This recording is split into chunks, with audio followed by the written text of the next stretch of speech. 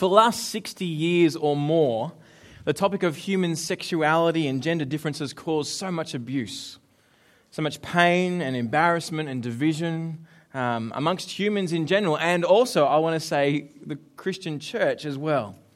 There's this deep-seated significance to human sexuality. Have you felt it? Where there's something about who I am. It cuts to the very core of me and my rights and my abilities. And we've fought all sorts of battles to defend these rights. The rights of equality, the rights of gender expression, of sexual expression. And these battles have for some come with great scars. I need to recognize that. Great hurt has come fighting these battles. But they have come with an even greater victory. A world that looks a lot more fair in some circumstances. A world that holds to the equality of man and woman. But we've also seen a world that looks a lot more symmetrical in opportunity, in education, in leadership, and in life. From the standpoint of this world that we live in, the world that we have come to today, the words of 1 Corinthians 11 feel primitive and unsophisticated, don't they? You hear those words and you're like, oh, they're kind of outdated. And if we're honest, embarrassing. Just look, 1 Corinthians 11 verse 7. How do you feel when this is said? A man, in fact, should not cover his head because he is God's image and glory, but woman is man's glory. How does that make you feel as you hear that? Does it kind of stir emotions in you to say, what is this? Or look at the next one, 11 verse 3. But I want you to know that Christ is the head of every man, and the man is the head of the woman, and God is the head of Christ. What do we do when the Bible seems to clash with our very core of what we think about the world around us, with our own worldview? How do we kind of match them up? If you're anything like me, when you kind of read this passage, my first reaction is to kind of try and treat it like the awkward uncle at a party. You know the one, you want to shift him to the back room, out of everyone else's sight, so your friends and family don't see him, and you're like, yeah, he's here, he's at the party, but he's out the back, unimportant, swept out of the way. And we kind of want to do that with passages like this. You certainly don't want to preach on it. You don't want to kind of bring it up amongst your friends and family at their gatherings, or have someone bring it up at work. What do you think of 1 Corinthians 11, 2-16? You'd be like, yeah, want to go to lunch? We kind of want to move them away. Others come to this passage, like Dawn said, and see it is a pretty tricky passage. Not only in the way it clashes with our culture, but there are some things in this that are just really hard. What does he mean by head? Is he talking about men and women or husband and wife? It's the same word. What is prophecy? What does he mean by head covering? Is that some hairdo, or is it something that you put over your head, or some nun's outfit? Like, what's he going on about when he says that? And if that wasn't hard enough, you get to verse 10. And it's like Paul's gone, this is a pretty tricky passage. So I'm just going to put in one more to kind of make the level of difficulty even higher. And what does he say? Well, it's all because of the angels. And then just moves on. You're like, what is this? It's a hard passage. And so some kind of go, well, it's a tricky passage to understand. We can't really know what it means. We're a little bit embarrassed by it, but not as embarrassed as the first group. We don't want to treat it as the awkward uncle and just move it straight out the back. We want to treat it as the awkward uncle with a PhD who's got some really hard things about him that, he's a great guy, but because he's so tricky, we'll still put him out the back with the other awkward uncle, right? We're not as embarrassed, but we kind of still are. Now, others, they come along and they teach this passage, but they go, look, I just wish this wasn't here. It would be so much easier if this passage wasn't here. But my aim for us this morning is to do what happened for me this week. It's to move us from a tentative reluctance to accepting this passage into a joyful delight. To actually see how good God is and how great relationships lived out this way is. And come to the point where it makes total sense. And we go, yes, this is something I can embrace. This is something I'm happy to live out. That's where I want to take us. So why don't we pray that we'd read God's word as God's word and remember He is God. And we would see the great delights He has on view for us within relationships now. Let's pray. Lord, as we come to this passage, we long to hear from You. And pray, Lord, that your word would be clear, that you would be clear to us, that you would take anything out of the way that I put in the way of so many hurts that have been found and felt here. We ask we would see your glory and understand your truth and live it out in a way that makes you look good. Pray this in your Son's name. Amen. Well, Paul begins, and it's going to be a little bit dense, so if you need to stay awake and stay with it, pull out a pen, there's an outline. Hopefully it'll be helpful. Paul begins by giving this unqualified praise for the Corinthian church. Now that should surprise us, because this is the church that was probably the most dysfunctional church in the New Testament, maybe the second most dysfunctional. The Galatian church was pretty rough. But listen to what he says in verse 2. Now I praise you because you always remember me and keep the traditions just as I delivered them to you. You're like, whoa, Paul, where have you been? You've not heard about chapter 5 and 6 and sexual immorality, and one of you being proud that you're sleeping with your own father's wife, your stepmother? What is going on? This is a church that hasn't got it all together. They've got all sorts of problems with power and celebrity preacher syndrome and all sorts of stuff going on. That they love gifts and they want to seek the glory for themselves. But Paul still calls them God's church. He still calls them God's church. Back in chapter 1, he started this way. He thanked God for them. He says that they had been enriched in all speech and all knowledge. These are a broken people. They don't have it all together, but God has gathered them together and they trust in the Son. And he is making them more and more like himself. It's a reminder here that church is full of broken people like me and you, that God is making into his image for his purposes. But what's also clear is that God has a purpose for the church. Look at chapter 1, verse 26. It should be on the screen. Brothers, consider your calling. Not many of you are wise from human perspective. Not many powerful, not many noble birth. Instead, God has chosen what is foolish in the world to shame the wise. God has chosen what is weak in the world to shame the strong. God has chosen what is insignificant and despised in the world, what is viewed as nothing, to bring to nothing what is viewed as something. The church in Corinth, like all churches across the globe, were to place their values in what God valued. They were to live as people where the world's values were turned on their heads, turned upside down, so that the world would see what was seemingly insignificant and foolish and weak was actually God's strength to save them. God is on his mission to show a new world order, to show how great he is and how great his ways are. And the church were to be a window into God and who he is and what he's done, a window into this new world order, to live the way we were made to live, not the way we've stuffed it up to live as broken people who don't put it right. How they are to live is to turn the world's wisdom on its head. That's what the gospel does, isn't it? Early first century, there's a picture of a donkey they found, this graffiti. And it's a donkey pinned to a cross, a donkey's head. And it says, Alexamenos worships his God. It's graffiti going, you're worshipping a crucified Jesus. This is crazy. Paul says we preach Christ and him crucified. Stumbling block to Jews, foolishness to Gentiles. So as we come to this idea today, we need to think, am I going to let my view of wisdom rule my world? Or am I going to look to see what God has to say on this issue? I'm actually going to hear him and live out as a window into the world what the new order will be. Now, I think that's exactly what the gospel does. It calls us to live out gospel-centered priorities. And I think what's on the center stage in this whole passage is actually the heart of the gospel. Not some peripheral idea about the way we wear head coverings or dressing. It is actually the heart of the gospel is at stake here.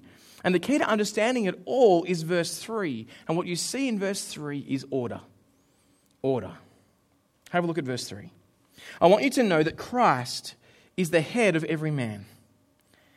And the man is the head of the woman. And God is the head of Christ. I want you to know, Christ is the head of every man. The man is the head of the woman. And God is the head of Christ. I think if we understand this little key, we'll get the whole lot. And it kind of unravels as we go through. The order that's expressed here actually means it's impossible to reduce this passage down to merely just a first century cultural issue. It's grounded in who God is within the Trinity, within himself. Let me kind of show you why. As we understand that, we see everyone has a head. Every person in the universe has a leader of some sort that they are to follow, some authority over them. Everyone except the Father. God the Father is the one who is supreme over all. He has no other head. Everyone else has a head. Christ is the head of every man. The man is the head of the woman, and God is the head of Christ. Do you see that? Now, people at this point they disagree on what head means. Head could literally mean head, like physical kind of block on your shoulders, right? They think it just could mean head. Some people think that it could mean source, like from where the source come from, the head of the river, the source coming through. And they kind of try and understand it that way. And others go, no, it actually just means the leader, the head, the authority over. Now, it's not the first. It doesn't literally mean head. Because women aren't walking around with men on their shoulders. I'm so thankful for that. Aren't you? You want to go, that's one thing we can cross off. Women don't have men for heads. Okay, check. Secondly, the whole idea of being a source. It could be that. Christ is the source of every man.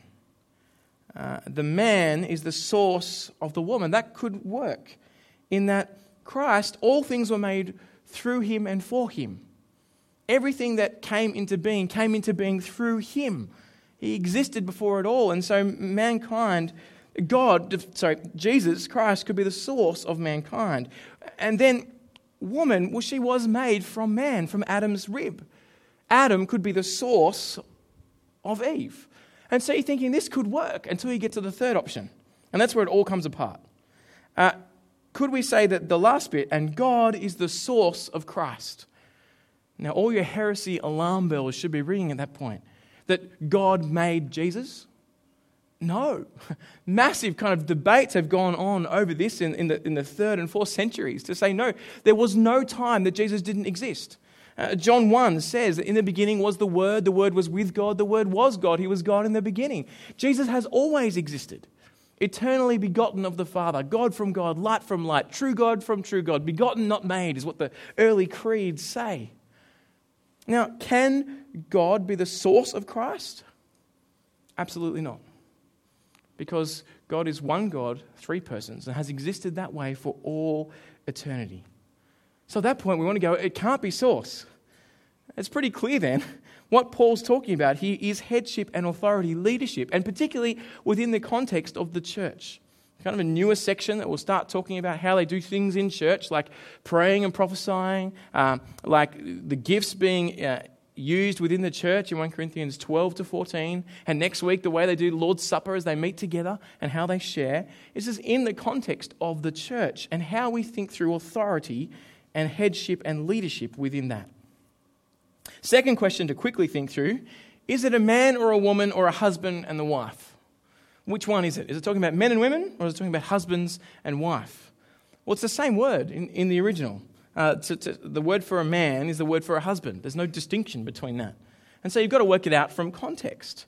Now, I'm pretty convinced it's not just a husband and wife because it talks about all authority has been, all men and women. Christ is the head of every man, not just the married man, every man. It's talking about headship in general. And as we come through, it just doesn't make sense to be limited only to those areas. You might want to think through that, but at least that's what it's saying. Now, let me think through why that's the case. I think there's a bigger argument for why he's not just talking about husband and wife. Paul does these 3 pairs in an interesting order. As you kind of see this verse, he has them in an interesting kind of way. Now, I kind of like logic and flow and clarity. And so if it were me, I'd talk about God is the head of Christ. Christ is the head of man. Man is the head of woman. That's what I'd write, right? It just makes clear sense. But it's not what he does. He puts God being he puts Christ as the head of every man. So he puts Jesus over man, and then he puts man over woman, and then he puts God over Christ. It's kind of like the relationship between men and women is sandwiched between these two relationships between God and his people. And there's something interesting about this relationship between men and women. It's as if the relationship between men and women are to signify something about the relationship between God and himself. Let me show you. The head of every man is Christ. Every man. It tells us one important thing, men. Male headship is always exercised under the headship of Christ. Male headship is always exercised under the headship of Christ. We as men, we are never autonomous. We are never free to choose what we want, to choose our own ways forward. We sit under Jesus.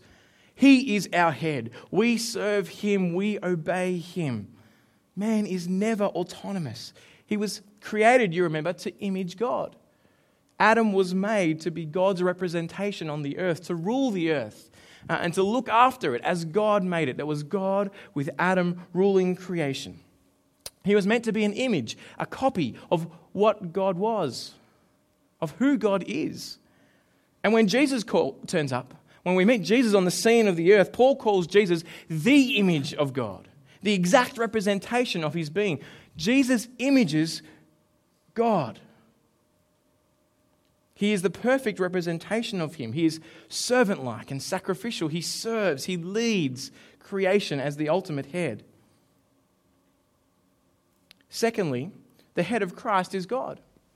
This great leader in the image of God, who is Jesus, submits himself to the Father. The one who is equal with God willingly submits himself. He has the Father as his head, and that in no way ever loses dignity or value or identity of who Jesus is. But all throughout Scripture, we see Jesus willingly submitting to his Father. Look at John 14. He says, "Just as the Father commanded me, so I do." Submission is not a dirty word. Our culture has said, yes, it is. Submission is bad. Don't think through submission. Now, I want to say the reason we think it's a dirty word is because of the way men have abused it and said, no, you must do this. That's one of the reasons that is there. But here, Jesus willingly and happily submits to his Father. It doesn't mean he's lost any of his dignity or value. In the same way, a woman's submission to man does not lose any dignity or value at all. The role of headship is a role with an equal authority. See, I have a friend. This friend of mine was a policeman. He has a role of authority over me. If I'm driving down the street, he can kind of put on the flashing lights, pull me over, and I need to obey him because he has a role of authority over me. Now, he's not more human than I am.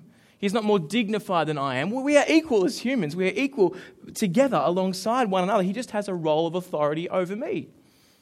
And if then he came to a soccer match and I was the referee and he was playing in a soccer match, I would have a role of authority over him. It's suddenly not like, whoa, okay, for a while you're more human or less human because you have this role. We must separate those two. Equality does not mean sameness. We can have a role of authority over someone. We can submit to someone and still be their equal. Now, to our 21st century ears, that grates against us. It just kind of feels like it's wrong. But I want you to ask today, is it possible that our whole society has this view wrong?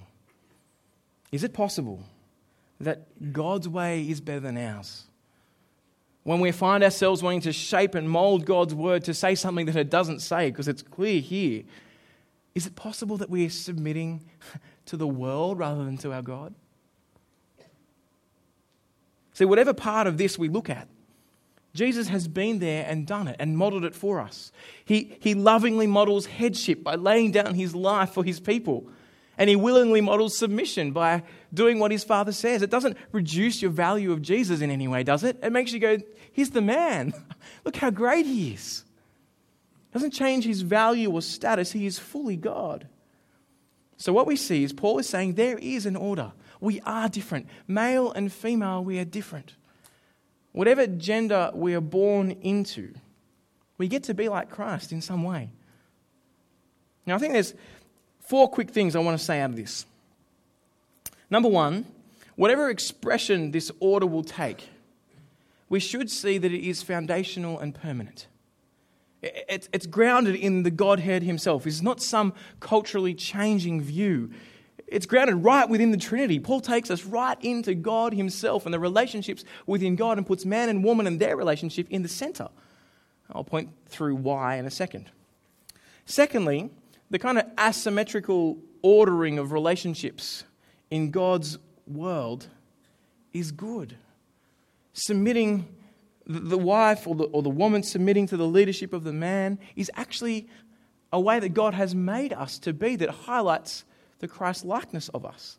And the man lovingly leading the husband, so the woman, the wife and the woman, too many options, is also pointing us to how God is.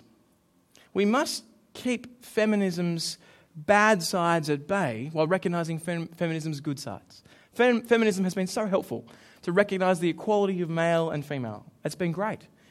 But feminism champions symmetry in relationships, sameness. We are the same. And we lose part of that great complementary nature that we're not the same. I am not like Sarah. She is not like me. And thank God for that. Imagine two of me. It would be awful, right? There's a complementarity to that. And within the whole human gender, there's a complementarity together. Feminism insists on reducing the equality of a person to the equality of the role that they occupy. Which I want to say means that a woman in a role that is authority over me, I have to say, is somehow better than me. Or a man that is in a role of authority over me is somehow better than me. Friends, the Bible is far more freeing than that. The Bible says you are equally made in the image of God. You don't need to equate role with identity and value and worth. 3, the gospel is countercultural. These sort of relationships are going to be countercultural in the world that we live in. They pinned our Savior to a cross and nailed him to it. The one who created them. He sustained their hands as they nailed his hands to that tree. If they did that to him, then us living his way in the world is not going to go well and charmingly for us all the time. Culture, humanity, at our hearts, we're selfish. We're self-seeking. We seek our own glory.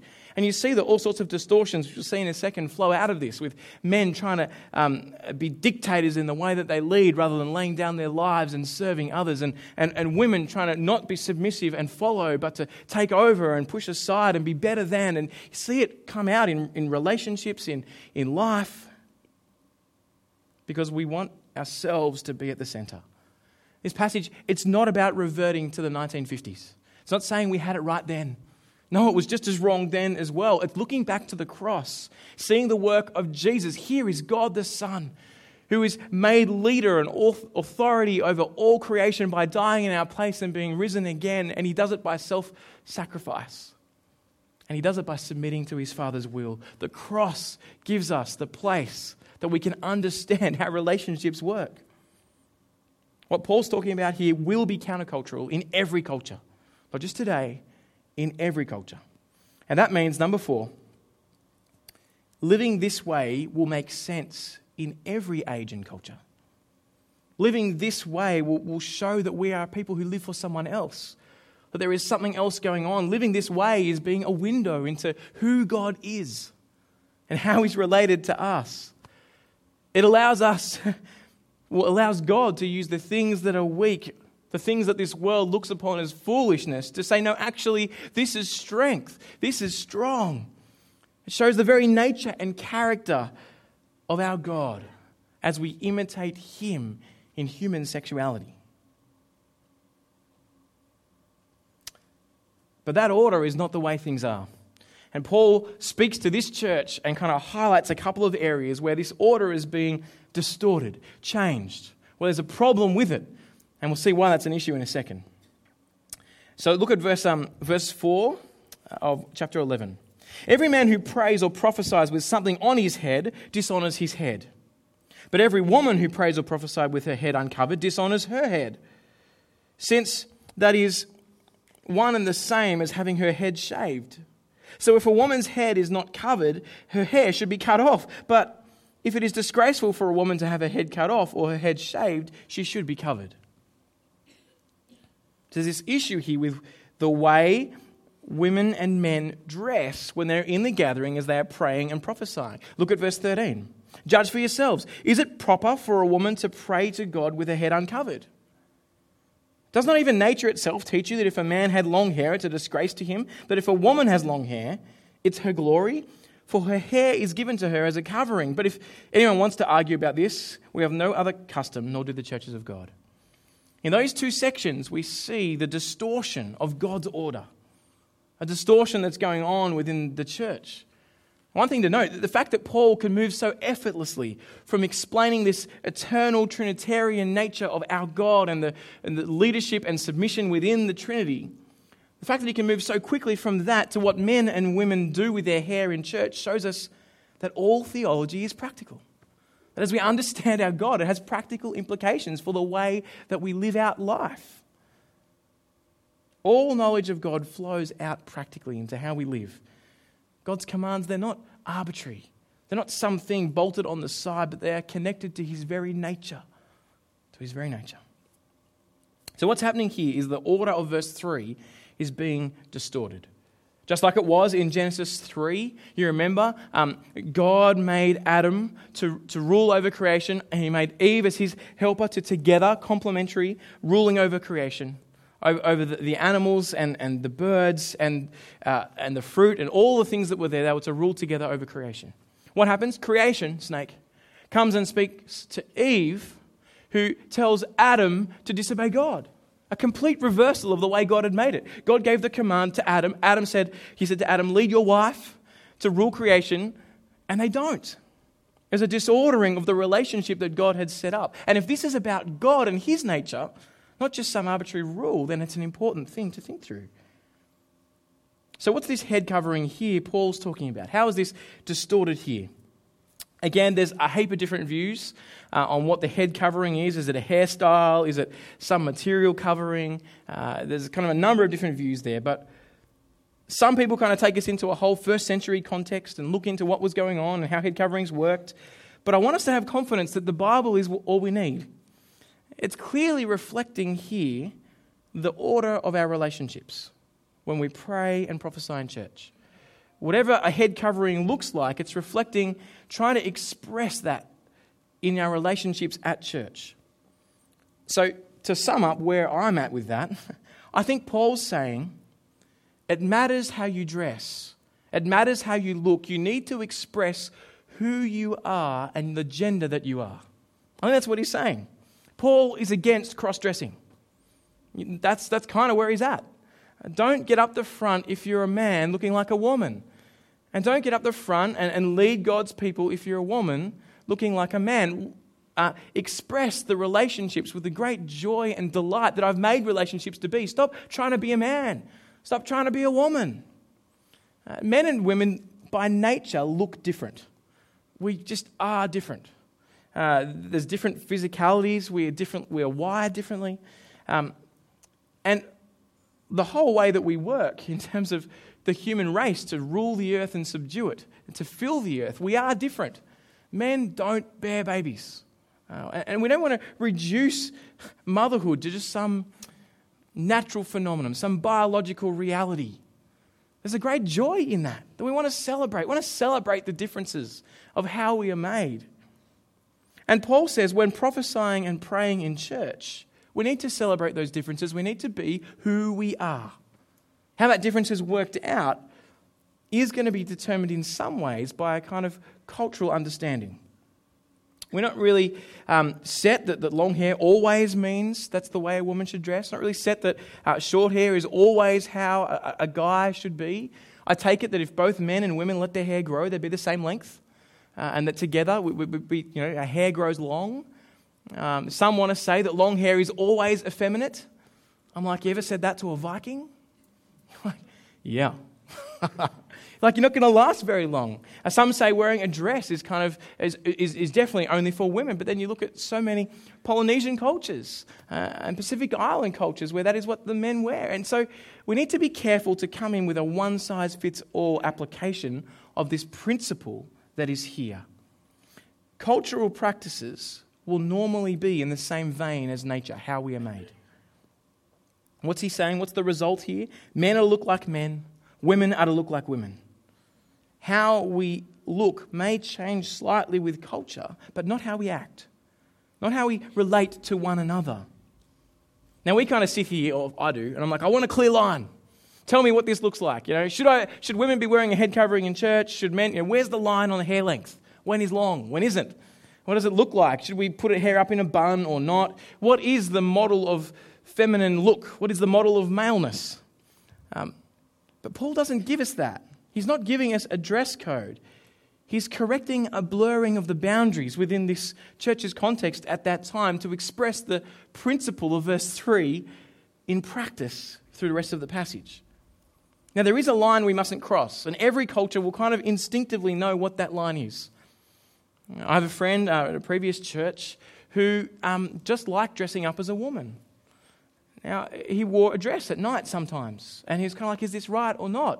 And he was struggling with it, and then he started going, I'm starting to take hormone replacements so I can grow breasts. I'm like, there's a line here. Naturally, we go, there's something that's going on. He was married to a woman. And she's like, I married a man, not a woman. And it's just this like, you can see the line is there to live as you are. And there's a whole swarm of brokenness that sits behind that I want to recognize. Gender differences, gender dysphoria, the way that we are biologically wired, and a whole heap of brokenness that comes behind that can cause all sorts of different issues to come up. And we'll be having in November a sexologist, Patricia Ware-Caroon, come and chat with us a little bit about these sort of issues together, which will be a great opportunity. She's a doctor, she's a great leader in this field. But I want to recognise that's there. I'm not going to go into it now. But I want to say we generally know what we need to do. It's so easy to go into cultural stereotyping, and we mustn't do that. Real men hunt deer. Real men drive Ford Rangers and have bacon air fresheners stuck on the kind of just bacon flapping on their air freshener. Like, that's the picture of the real man. No. Relationships and gender are expressed relationally to one another by the man laying down his life for others, leading self-sacrificially, by the woman respecting men and allowing them to lead. They're not expressed by some kind of cultural stereotype, yet the way we dress can affect that in church, and that's what Paul's saying. Why does it matter? Here's the important bit. Because the result of blurring these boundaries is shame. The result of blurring these boundaries is shame. Look at verse 4 of chapter 11. Every man who prays or prophesies with something on his head dishonours his head. Every woman who prays with her head uncovered dishonours her head. Since it's the same. And then verse 6, it is disgraceful for a woman to have her hair cut off and her head shaved. She should be covered. Shame is what's on view here. And lots of people talk about shame being a sexual thing. Because to have your head shaved in that first century culture was to say you were an adulteress. It's to say you've been caught in the act of adultery. And if you had your head shaved, it was like that's who you are. And so people apply that cultural reality to saying Paul here is talking about sexual immorality. Now, while that's true, I don't think that's it. It seems to be bringing here this independence and this living out of our cultural boundaries in the way that we want, a kind of sense of attitude and independence. I can dress like a man, I can look like a man, I can pray and prophesy in front of church like a man. I can dress like a woman, look like a woman, and still do those same things. It doesn't matter. It expresses that independence, that I'm independent from anything or anyone else. See, I don't think it's social shame here. It's not about being embarrassed in front of others or causing embarrassment for the men or the women. I think it's the shame of a disordered relationship. It's the shame of a disordered relationship. It's not shame in the eyes of the world, but shame to the eyes of God. That as he looks at his creation, who he is made to be complementary, to image him, to be like him, and we don't do that, it brings shame on God. The church is to be a window that shames the world, to show God's view of the world, to show what looks like foolishness is actually wisdom from God. And what looks like weakness is actually God's strength. The church is to be that sort of window, but when they do not do that, when we do not live that out, when we are not proud of the way God made us, we bring shame to God because we fail to show who He is in His Trinitarian relationship. They were acting in a way that was in line with the world and brought shame on God. Now, how do relationships bring honor to God? Well, they bring honor to God when order is restored in the church. Here's how he explains how these kind of work, how they bring honor and glory to God. He explains it in 4 ways. Number 1, it's got to do with image. Number 2, with glory. Number 3, with interdependence. And number 4, because of the angels. That's his reasoning. Let's have a go through those quickly. Image. In Genesis 1:27, God made men and women as an expression of His image. Just have a look at it. At 1:27, it's on the screen. So God made man in His own image. He created him in the image of God. He created them, male and female. You can see here that man and woman are in the image of God. It's not just man that images God. We are equal. We are like the two sides of the one coin, but He created men and women, male and female, as the image of God. If you take just one out, the world is not complete. For completeness needs to happen with male and female. Why is that? Together, humanity reflect the nature of God. Verse 8 and 9 of 1 Corinthians then refer to the closer account of men and women in Genesis 2. So let's look at Genesis 2. Then the Lord said, "It's not good for the man to be alone. I will make a helper as his complement." The man gave names to all the livestock, to the birds of the sky and every wild animal, but for the man no helper was found as his complement. So the Lord God caused a deep sleep to come over the man, and he slept. God took one of his ribs, closed the flesh at that place. Then the Lord God made the rib he had taken from the man into a woman and brought her to the man. And the man said, "This one, at last, is bone of my bones and flesh of my flesh. This one shall be called woman, for she was taken from man." Finally, man sees one that is like him in the likeness of God. One that is complementary to him, where he's finally found this relationship. Man wasn't alone. He had the relationship with God, but he was alone in that he had no relationship with humanity. It's not until woman is created that he is then saying, here we are. We have relationship. We are now imaging God in relationship. Together in their complementary roles, they reflect the image of God. They are not the same, but they are complementary. Okay, 2, glory. What does glory mean? It's kind of a big word. We're like, it's not that big, but you kind of like, we use it often. It just means weighty and important. If something is glorious, it's like, this is big, this is weighty, this is important news.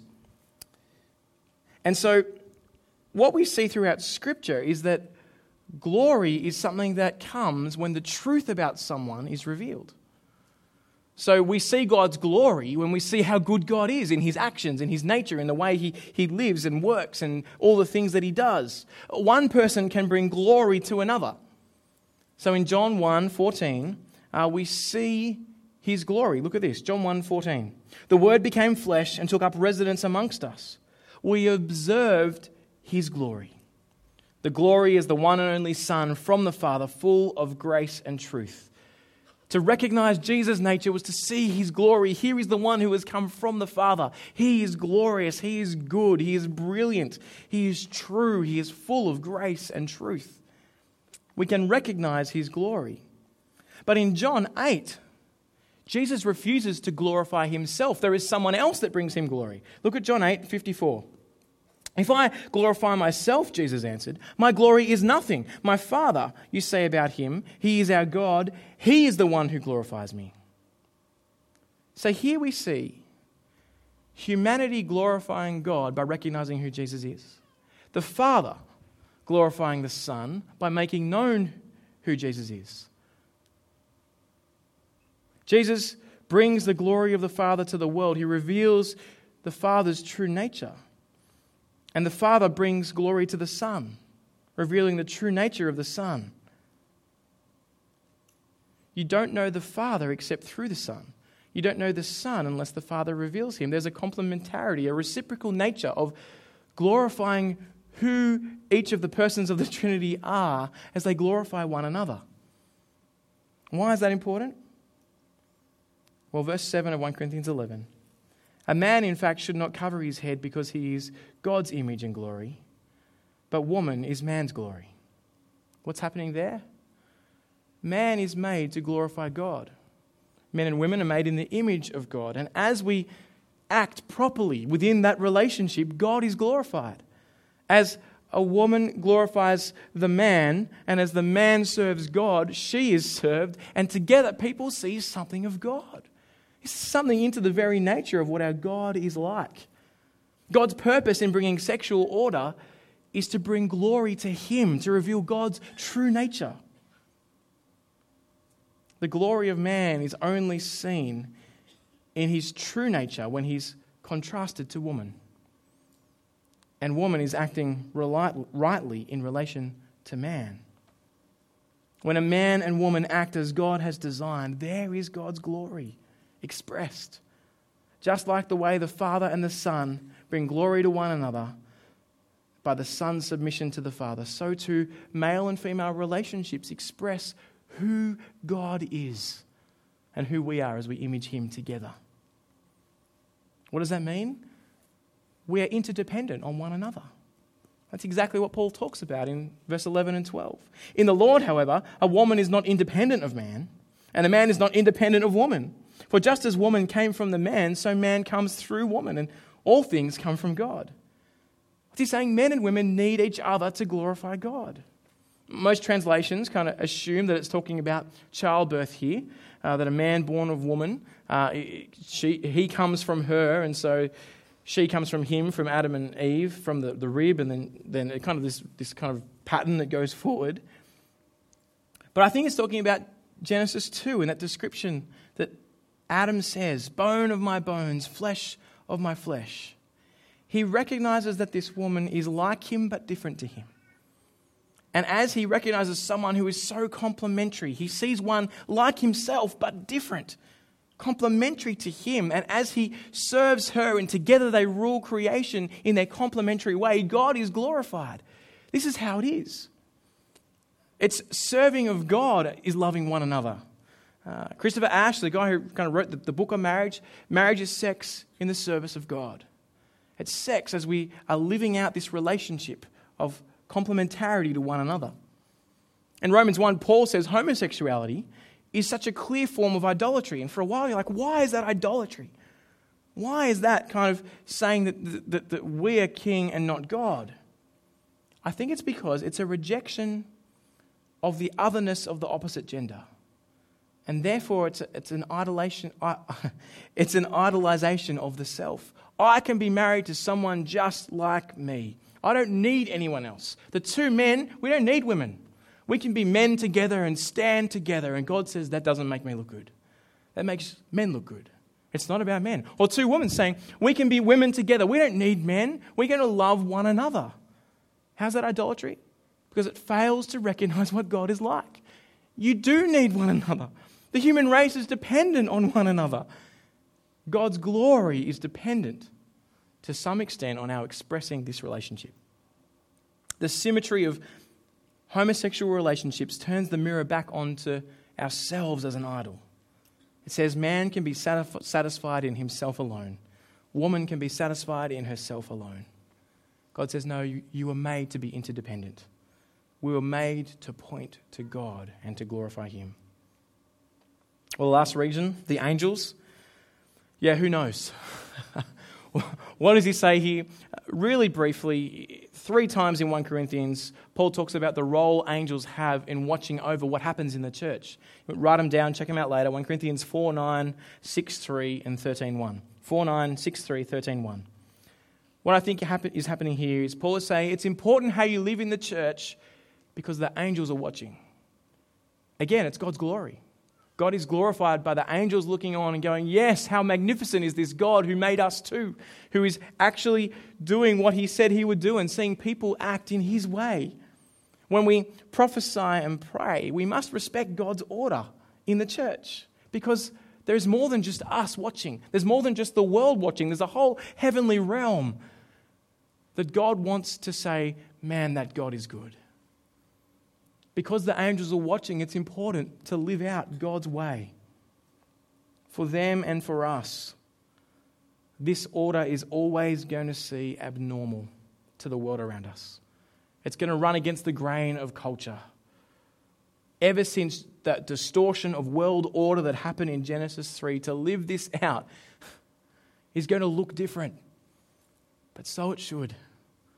For this is what our God is like. This is who He is in and of Himself. We are made to be a church that windows into His glory, life to the glory of God.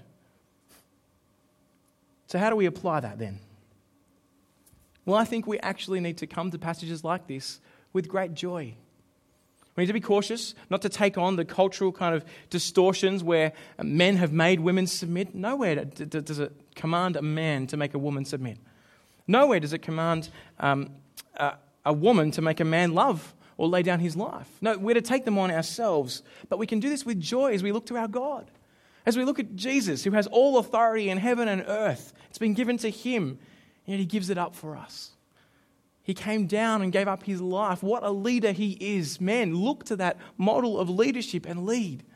Lay down your life. Look at God's word. Let God's word drive you to say, I'm going to serve others in their love and knowledge of God. Don't be on the back foot. Don't be like, oh, it's my wife's job to chase this up. It's not, it's yours. It's hers too, but you need to lead by laying down your life, giving up your Xbox, your TV watching, your bacon chewing, whatever it is. Men, be like Christ. Lay down your lives. Women, be like Christ. Submit to the loving leadership of the men in the roles God has put them in within the church and within marriage.